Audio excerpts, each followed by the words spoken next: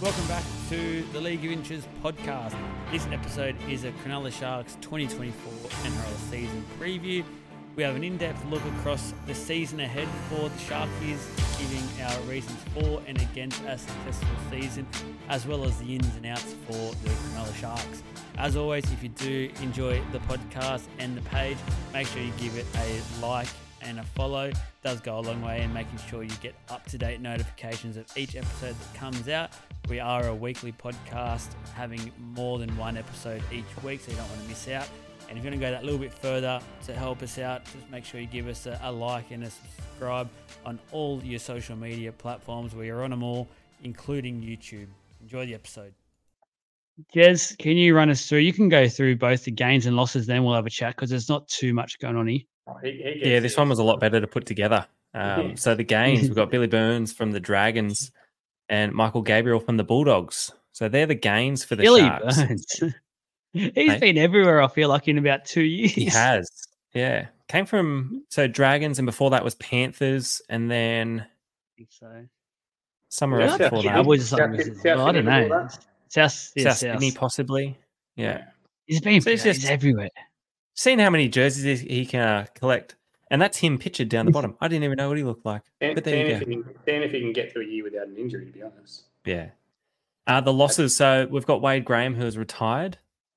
Oh, man, you've put me on the spot here. Wade Graham, who's signed for the Entrance Tigers, believe it or not. That's how retired he is. I'm going to murder this. Tapahua. Was I close? That's why he was released. Yeah, we'll put it.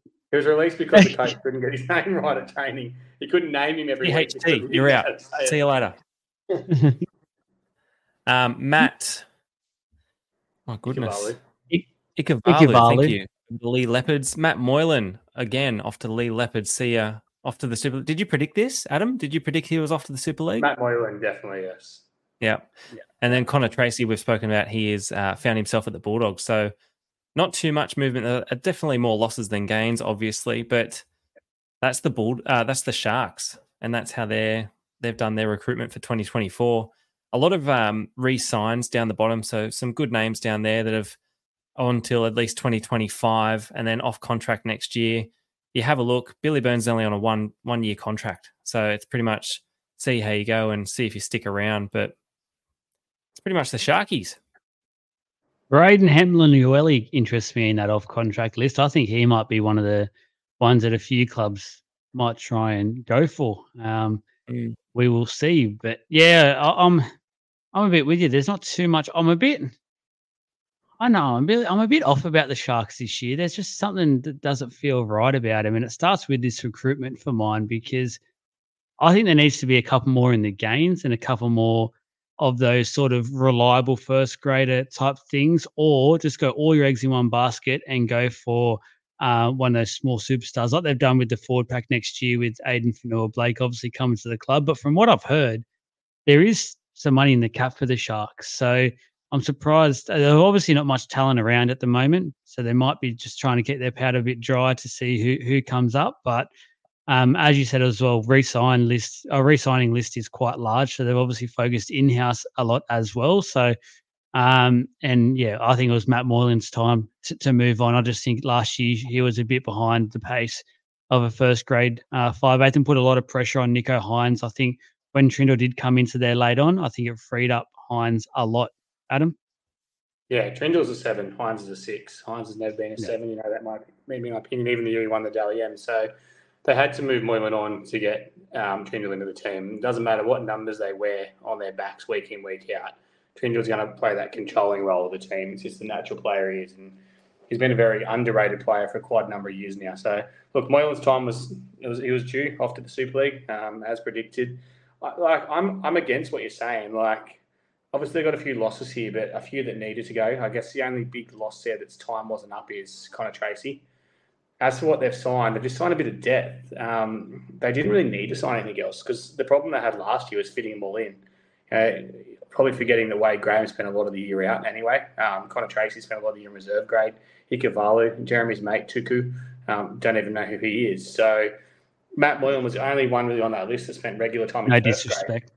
Yeah, exactly right. And found himself out of the team at the end of the year anyway. So, look, I think Cronulla, they're in for another year where they've been touched on the dick anyway with the draw. So, it seems to happen every year to them. They seem to get that easiest run no matter what. So, be another good year for Cronulla of beating all the bottom 8 teams, making the finals and going out in the first week again. So that hate mail that we've got coming in quickly from last week for Adam, just keep it coming, and I'll just keep forwarding it off to Adam. You can't lie with facts. You can't lie with facts. Though. They've done it for the last 2 years. Like, they've got a pretty good draw. They've got a pretty good draw. But I like what Joel touched on with their re-signing. So they really have focused in-house. So, and again, as Adam touched on, they've gone just a little bit of depth. They didn't have to do much recruitment. They didn't have to do much signing. But it was the curse of trying to fit everybody in. So their reserve grade was had a couple of first graders going through it. So to be able to sign these guys on until like 2025, but you got Hines until 29, so there's most of your cap. But just to focus in-house and really run with the draw that they've got, I think the Sharks, they might even they might make it a second week, Adam, of finals. Second week. Isn't it a concern, though, they're staying in-house, and they've done that pretty much now since Fitzy's been there. So 2 years they've had basically the same sort of team, and both years have ended the same way. Isn't it sort of the time to mix it up a bit? In the positions that they're after, what else is out there? But the thing is, I would have gone Averillo. I would have gone hard for Averillo. I think they need a bit of strike in the centre. He rates Talakai at centres, which I don't think anyone else does when it first started, but obviously he's made that decision there. And, who's his other centre whose name has completely forgotten me, the one that left. Ramian. Jesse Ramian. Ramian's obviously, one of the strongest centres in the competition when he actually sets his mind to it. But like I said earlier, I don't think they needed to, and it's good to see a team actually. You look at that list of what they've re-signed, and quite a few of them are actually juniors coming through as well. So it's good to see a team actually putting faith in their juniors and giving them runs. What are you rating the recruitment, guys? Adam, you can go first. You're going well with the Sharkies. Let's just keep the hate going, I guess. No, I'm actually giving them a 7 because they've moved on everyone that needed to be moved on. Like, a lot of clubs show a little bit too much loyalty to players and let them go out in their own terms. They've kind of, given Matt Moylan, who's been there for quite a while, a tap on the shoulder and said, off you go. Wade Graham, obviously that was his decision, but like I said, the players on that list weren't playing regular first grade, so it was time for him to go. And yeah, obviously, look, they could have brought in a gun centre, as you said, or a gun with whatever position they needed. But like, they're a team that, I'm going to use that word, but they have X factor in their backline. They are a bit exciting to watch. I think their backline, their 1, 2, 5, and 3 are probably some of the biggest flogs in rugby league. The way they act, their smugness, I'm not afraid to say that. Not fans of them. Alatalo, and Katoa and Will Kennedy, but they've got a bit of excitement about it. I thought Will Kennedy was one of the best fullbacks in the game last year until he picked up a few injuries. I know it's easy when you're playing the easiest draw and picking on bottom 8 teams, but he still had a bit of excitement about him. Jez, I'll go. I got him a 6. I'm just sort of a bit meh with him. Yeah, I had him a 6, and it's purely on the re-signings, focusing in-house, and as Adam said, just moving on a couple of people like Moylan and saying goodbye to Wade Graham. So giving him a 6. A couple of positives for the Cronulla Sharks for 2024. I've got down here, we mentioned it a bit earlier, the Hines and Trindle combination, which I think will be a lot more steadying for this side this year and much better balance.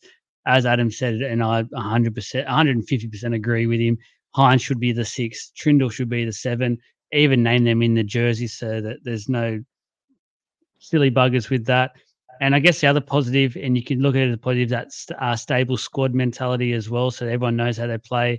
They've all got their roles. Hopefully this is the year they all just level up and can do it when they need to in finals football. Yeah, and we're all just really excited to see what Billy Burns will do this year. What injury, you mean? Well, what club he'll sign for next year? You're on fire. Have you got any concerns for the Cronulla Sharks? Yeah, Billy Burns. No, my biggest concern for the Sharks is their draw again. Like I said, everyone always touches on it. They've got this easy draw, blah, blah, blah. You don't want it. Like, you want to be playing the harder team, especially at the back end of the year, and get yourself finals ready, because if you're getting your way with teams and you get to the finals and get forced to have to turn up, they've shown in the last 2 years they're incapable of doing it. So the biggest concern for them is they need to find, I'll say, a bit of mental toughness in a way. They need to get themselves up for games every week, like they're playing a top team every week, because that's the way they need to approach the finals. And they will get to the finals given the draw they've got. Yep. Jez?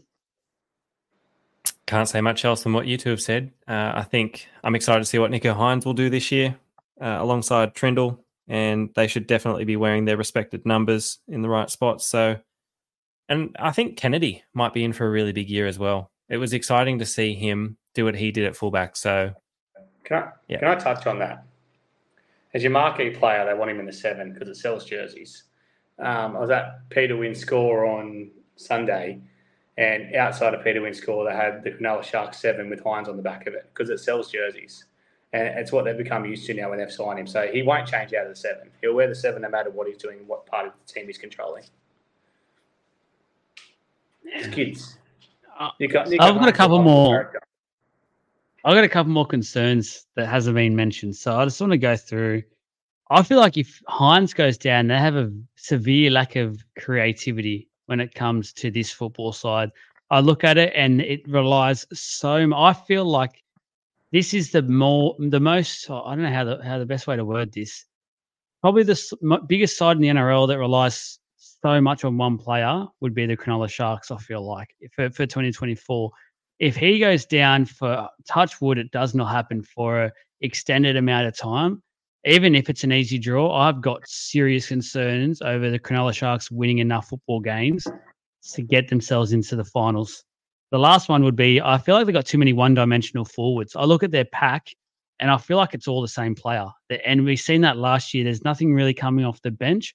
If I was them, I'd be moving Talakai onto the bench and having him as an impact forward coming on after probably 20, 25 minutes when some players are a bit tired, and just creating a little bit of that X factor in a forwards role, and go from that. And they've got a couple of young guns in Cade Dykes and Iro as well, that are waiting to get a start in the back line. They're really, really good players. And again, they'll bring that X factor to the back line. I just would like to see a little bit of change up here from the Cronulla Sharks when it comes to spicing up their attack a little bit. I just feel like it hasn't been where it should have been, especially the back half of last year.